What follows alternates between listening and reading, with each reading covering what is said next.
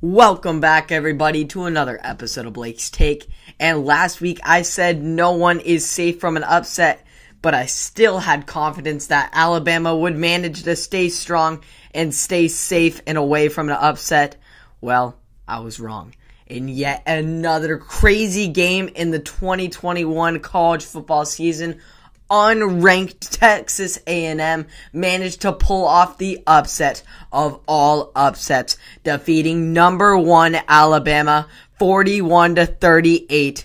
Jimbo Fisher put his faith behind freshman walk-on quarterback Zach Calzada, who, after struggling in his previous 3 starts, came through in the biggest moment. Coming into the matchup, Calzada had a completion rate of just 53.9% with 4 interceptions. Despite his struggles, Calzada came out the gates lighting up the Alabama secondary, completing 16 of his first 17 passes. Yet, he would have a cold stretch with 7 straight incompletions in the third and fourth quarters, but he would then click again just at the right time, managing to find Ainias Smith for a 25-yard touchdown with 3 minutes remaining to tie the score at 38. He then went to the medical tent after suffering an injury on that drive. Battling through the pain, Calzada was able to rise to the occasion and put together a drive that set up the iconic game-winning field goal that will replay in the Aggies' minds for a long time. Just like the Aggies' offense, the defense played their hearts out as well, limiting the Crimson Tide from rolling. Texas A&M sacked quarterback star and Heisman favorite right now, Bryce Young, on 4 different occasions and came up with 2 Alabama turnovers, one of which came in the end zone for a touchback on a key Alabama drive, leaving them empty-handed. The defense also stepped up in a critical situation, forcing a 3rd and out for the Tide on their final drive, which gave their offense a chance to seal the victory. But none of this would have been possible without head coach Jimbo Fisher, who with the win became the first former assistant of Nick Saban to beat him in a head-to-head competition.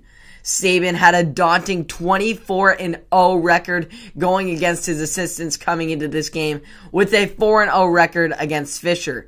But that all changed Saturday as Saban lost his first game to an unranked opponent at Alabama since 2007, which was his first season with the program. This snapped the program's record-long 100-game winning streak against unranked foes. While the Tide seemed to be safe at the number 1 spot this season, now that security in the top 4 spots are an all-out free-for-all among mainly Big Ten teams who take up half of the top 10 spots now in the AP poll. The entire top 4 changed this week, with the Georgia Bulldogs now moving up to number 1 for the first time since '08. With Iowa moving up to number 2 after an impressive fourth quarter performance against my Penn State Nittany Lions, who fell out of the top 4 to number 7. At number 3, Cincinnati went from being on the outside looking in to now in the top 3 in the nation, becoming the first team from a non-Power 5 conference to be ranked in the top 3 since Boise State in 2011. To round off the top 4, we have Oklahoma, who has been the team that has kept us on our nerves all season long, with their Red River rivalry matchup being against Texas being no different, as the Sooners managed to escape after freshman QB Caleb Williams stepped up and led an improbable second-half comeback to keep the Oklahoma's college football playoff hopes alive.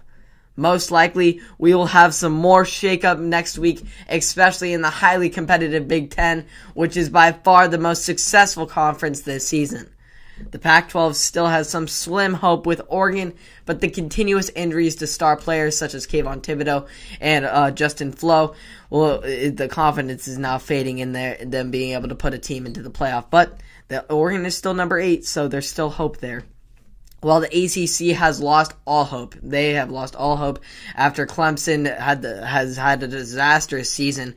And poor Dabo Swinney, he's really got to get that program figured out. They're not even in the top 25. It's insane this college football season. I really can't describe into words how shocking it has been. And every week is just going to be a wild ride as it already has been. But the upset energy is fully back in the air, due in large part to the fans being back. That has just changed the entire environment of important games like we saw this week. This will continue to be a notable factor throughout the season. Hope you all enjoyed that episode of Blake's Take. If you're watching an Alabama fan right now, you're definitely not too happy. But if you're an A&M fan, you're really happy for Jimbo Fisher. This is a long, hard-earned victory for him in his amazing career that he has had as well. You can catch all of this and more on Apple Podcasts, Spotify, and or YouTube. Make sure you turn on your notifications so you'll never miss an episode. Subscribe and like for more. And I'll see you all in the next one. Have a great day.